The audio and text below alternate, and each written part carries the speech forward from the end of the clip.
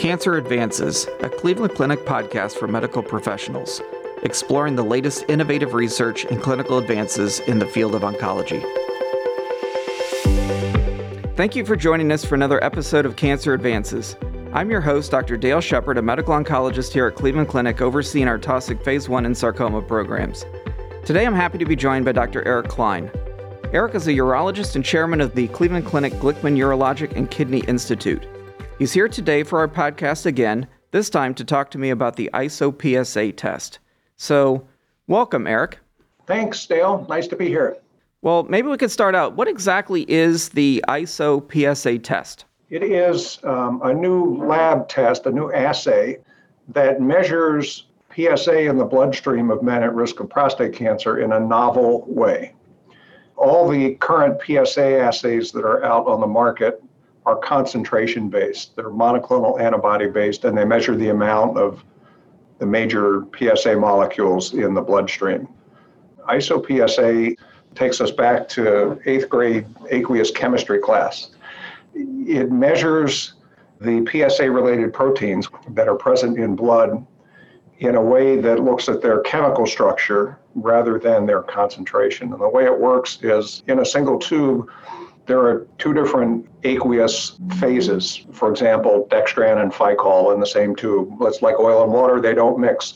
And when you put a drop of blood or several drops of blood that have proteins in them, the proteins segregate in the two phases, top and bottom, based on their physical structure and the different ways that they interact with these two aqueous phases. And so when you measure the ratio of how the PSA isoforms segregate, you can predict the risk of cancer.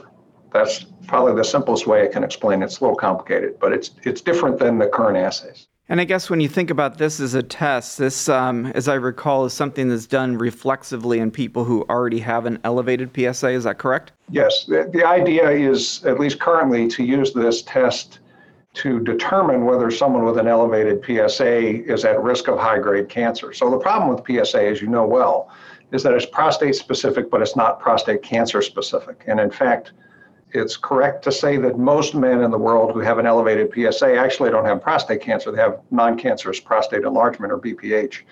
And so what happens if we use PSA alone as a reason to do a biopsy, we do way too many biopsies. That's bad for patients because it's a nuisance, it's uncomfortable, it's costly, there's a risk of infection.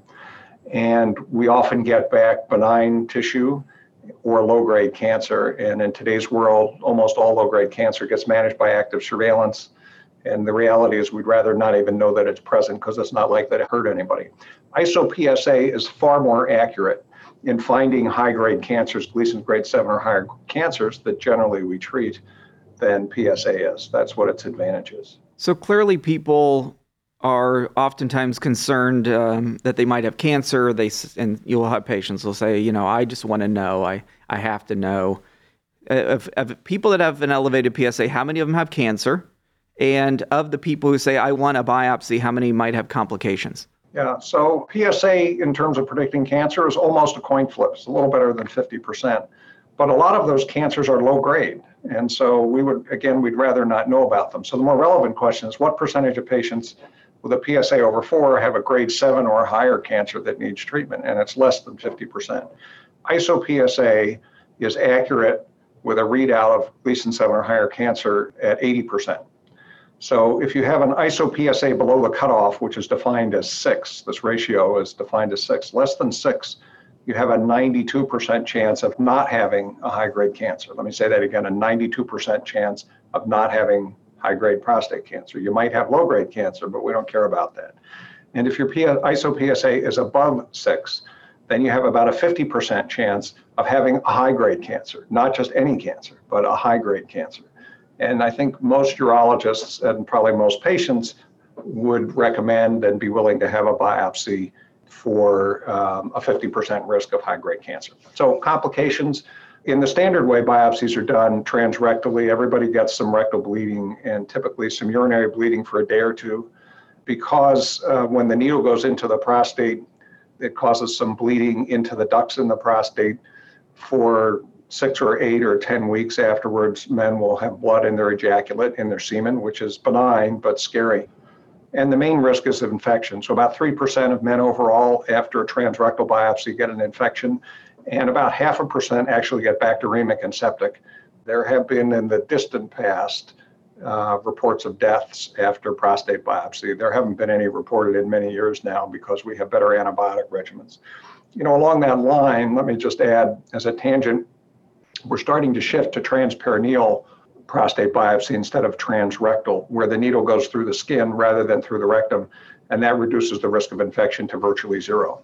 But still, with those kind of numbers, it is really, really important to minimize biopsy, so it makes this even more important. Yeah, when you do the big cost-benefit analysis, when you look at what the benefits are, it's really interesting. ISO-PSA has been available exclusively at the Cleveland Clinic for about 5 months now. That's changing as we speak and will disappear soon. But in our first 200 patients who had ISO-PSA across 25 clinicians, we did 60% fewer biopsies, which is tremendous, right? So we have avoided biopsying 60% of patients who were likely to have either benign biopsies or only low-grade cancer. And that saves on the cost and inconvenience for the patient and the risk. And in our current era with COVID, minimizing procedures and interactions and things is important as well. Yes, all of those things. But even absent COVID, there's real benefit. And we published one cost-benefit analysis of how this would work out, and not only, most importantly, do the right thing for the patients, but save the system money. When we think about people and getting diagnosed with cancer or concerned about diagnosis for cancer, of course, there's a lot of anxiety. What kind of time frame is this? So patients get a PSA, it's elevated, they go to get this test. How much longer do they have to wait to get an idea if they have cancer or not? Yeah, right now it's about a 5-day turnaround time. And that's because it's a new test. The lab is just scaling up. And it does have to be sent out to a central lab that's here in Cleveland. And eventually that turnaround time, I hope, will be even a little quicker. You mentioned available here at Cleveland Clinic. You mentioned that might be changing. Can you elaborate on that at this point? Yes, for the first 3 months, I think it was available only exclusively at the Glickman Institute. The company has started to make it available in select markets as a lab-developed test for an out-of-pocket cost, and that's going to continue to expand. And the company is preparing an application for FDA approval that will get submitted, I think, in the first quarter of next year. And they have already engaged major insurers to educate them about the test and get them interested in understanding what the potential, insurance savings are and so forth. So, if it does have breakthrough designation by FDA, which means that once the application's submitted, that a decision on approval or not approval will come relatively quickly. And if FDA approves it, then usually Medicare coverage follows, and when Medicare pays for something, usually private insurers follow after that. When we think about physicians that might be listening in, how would they go about getting this test for their patients at this point?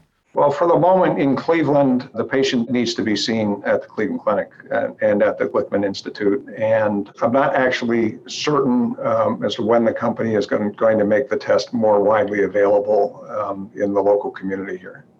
Soon, though, I think, soon. And we'll publicize that on our website when it happens. All right. How does this compare to some other tests that are either available or being developed? How does this fit into the market of looking for prostate cancer in patients? Yeah, it's a great question. So there are 2 other reflex tests on the market, meaning tests intended to be used in a similar way. Elevated PSA, do I need a biopsy or not, that sort of thing.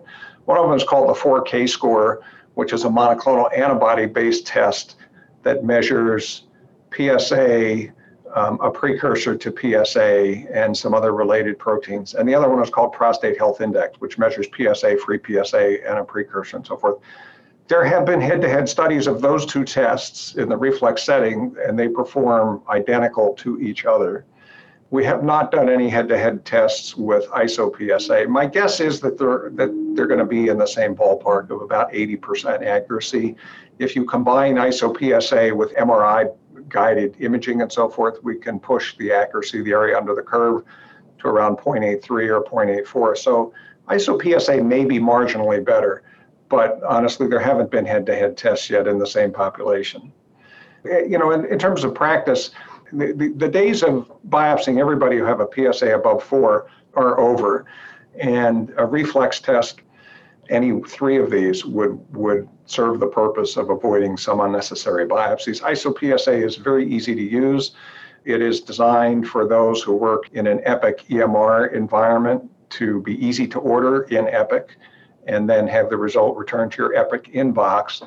And that's not always the case with the other tests that are available. So this will be a little easier. And theoretically, because it measures all the isoforms of PSA in the bloodstream, not just the ones that you need to know about because the monoclonal antibody, it may have slightly broader sensitivity and specificity. We haven't proven that, but it may be so. So far, we've been discussing patients come in, they get a PSA that's elevated. We're trying to decide on that initial biopsy. Is there a thought that this could ultimately have a benefit for patients who are in active surveillance to see if their tumor has become high grade? Yeah, there is that thought and not much data on that yet.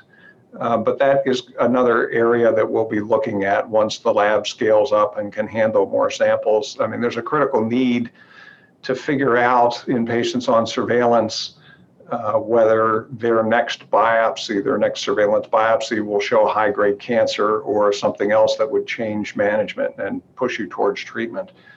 There are a lot of markers out there that have been looked at in that space, for example, 4K and prostate health index, and they're not predictive for that. We've looked at serial MRIs. Serial MRI is also not predictive. So we're looking for a biomarker that can help us avoid repeat biopsy in men on surveillance. And I don't know if ISO-PSA will be that biomarker or not, but it is planned for study. I would say one other important thing about ISO-PSA. I just saw the data for this morning. It performs equally well in the African American population as it does in non-African Americans. And I think that's important. It'll be a useful tool across the spectrum of everybody who gets prostate cancer. Oh, that's outstanding, because certainly there are differences in risk. When we think about, something you've talked about frequently is this whole nature of not treating people that don't need treated, and the number of patients with prostate cancer, and how we overtreat often in the past. Just broadly speaking, in terms of, again, of scope, about 190,000 cases a year. How many of those cases do you think really need treated? Where do you think we can settle with a test like this to really making sure the right people get treated? It depends on your biopsy strategy.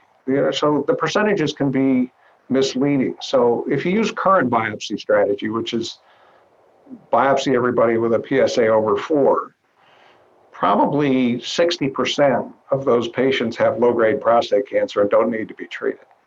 If we stop biopsying those patients, and we only biopsy patients who have high-grade cancers or are likely to have high-grade cancer, the percentage who actually need treatment is going to go up. But that's an artifact of doing fewer biopsies. But it's a substantial portion. Only about 60% of men with low-grade cancer across the U.S. actually go on surveillance, even though probably 90% of them are really good candidates for it. So ultimately, we're talking about screening and strategies to figure out who has prostate cancer. And this test seems like it's going to be very, very good in sorting out who actually needs treated. But while we have you here, views on screening. There's a lot of confusion in terms of who gets screened, when they get screened, how that process works. Can you share some thoughts on how you view screening and where we are now and what this would ideally look like? Let me say first that there's solid evidence that screening saves lives. It prevents men from dying of prostate cancer. And I say that based on my own personal experience. When I started in urology, PSA didn't exist. More than half the men that we saw with newly diagnosed prostate cancer had metastatic disease. And the commonest and the only treatment for that then was castration, bilateral orchiectomy. 5 years after PSA was introduced in the late 1980s, we saw this huge stage shift so that 90 to 95% of newly diagnosed men had early stage disease and not metastatic disease. And I am absolutely convinced based on that experience alone that PSA screening works. But beyond that, we have actual data. There was a large trial done in Europe that we have 16-year follow-up on now that shows a marked reduction in the risk of dying of prostate cancer, on the order of 27% reduction in the risk of dying of prostate cancer in patients aged 55 to 69, which is really the target population for screening. And more important than that, and really overlooked and not appreciated, is that not only was the death rate markedly lower, but there was a 35% reduction in the need for palliative therapy for metastatic disease. Metastatic disease is painful and costly to treat, and that needs to be added into the denominator of the benefit of screening. And if you look at the number needed to screen to save one life, based on that data and then some projected data out to 25 years from that trial, the results are better than comparable numbers of screening for breast cancer and so forth. So then the question becomes who to screen. So we rarely see prostate cancer in men under 50. So the current recommendation is generally baseline PSA at age 50. And then how often someone gets screened after that depends on what their PSA is at 50. If your PSA is below the population average, which is about 0.7, you probably only need to be screened once every 2 to 3 years. And if your PSA is below 2 when you're 60, the likelihood of you getting metastatic or lethal prostate cancer is under 2%. And so you can probably be screened even less frequently after that. On the other hand, if you have risk factors, if you're African American, if you have a strong family history, particularly in first-degree relatives, brothers and fathers, we know that those individuals are at higher risk. If you're a BRCA carrier, we know that you're at 3 to 5 times higher risk of getting prostate cancer. Those people ought to be screened certainly at age 50, and some would argue even starting at age 40 or 45 to be followed closely and to be screened yearly for life. Excellent. So just to reiterate back on this ISO-PSA test, can you just remind us as we're wrapping up here, who's best suited for this test? I know that there's certain PSA limits that might be in play. Who should we be thinking about?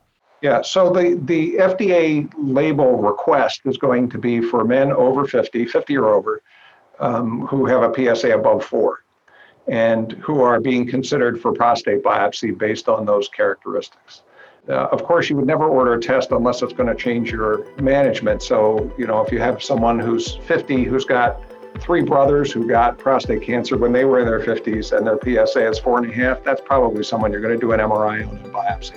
But for the average patient who doesn't have those risk factors and PSA above 4, ISO-PSA is a great choice to decide whether or not they need to be biopsied. Well, thank you very much for being with us today. All right, pleasure. Thanks for having me. This concludes this episode of Cancer Advances. You will find additional podcast episodes on our website, clevelandclinic.org/Cancer Advances Podcast. Subscribe to the podcast on iTunes, Google Play, Spotify, SoundCloud, or wherever you listen to podcasts. And don't forget, you can access real-time updates from Cleveland Clinic's Cancer Center experts on our Consult QD website at consultqd.clevelandclinic.org/cancer. Thank you for listening. Please join us again soon.